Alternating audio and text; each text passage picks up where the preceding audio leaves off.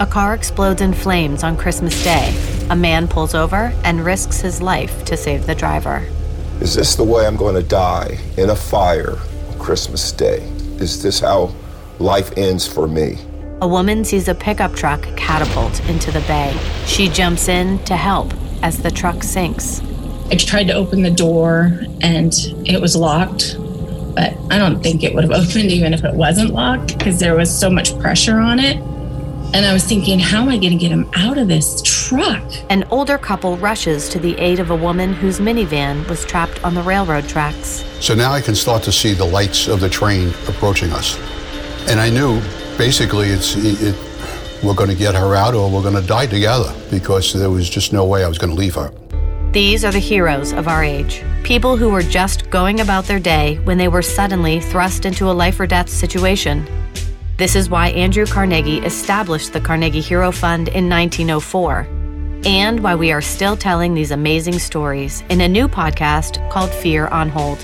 Here is Eric Zarin, President and Chair of the Carnegie Hero Fund. Thank you for listening to Fear on Hold. To be awarded the Carnegie Medal, a person must take on extraordinary risk to save the life of another person. The Hero Fund has awarded more than 10,000 people the Carnegie Medal for rescues that range from burning vehicles and drownings to suffocation and assault. This podcast is a way to tell the stories of our heroes. Their daring rescues of others, often strangers, reminds us that humanity and love often triumph over all, even in the darkest of times. Please subscribe to Fear on Hold wherever you get your podcasts, or visit us at carnegiehero.org.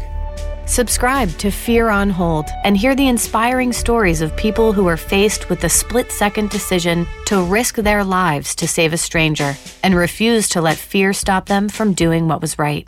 My name is Don Thompson, and I put fear on hold when I rescued a person from a burning vehicle.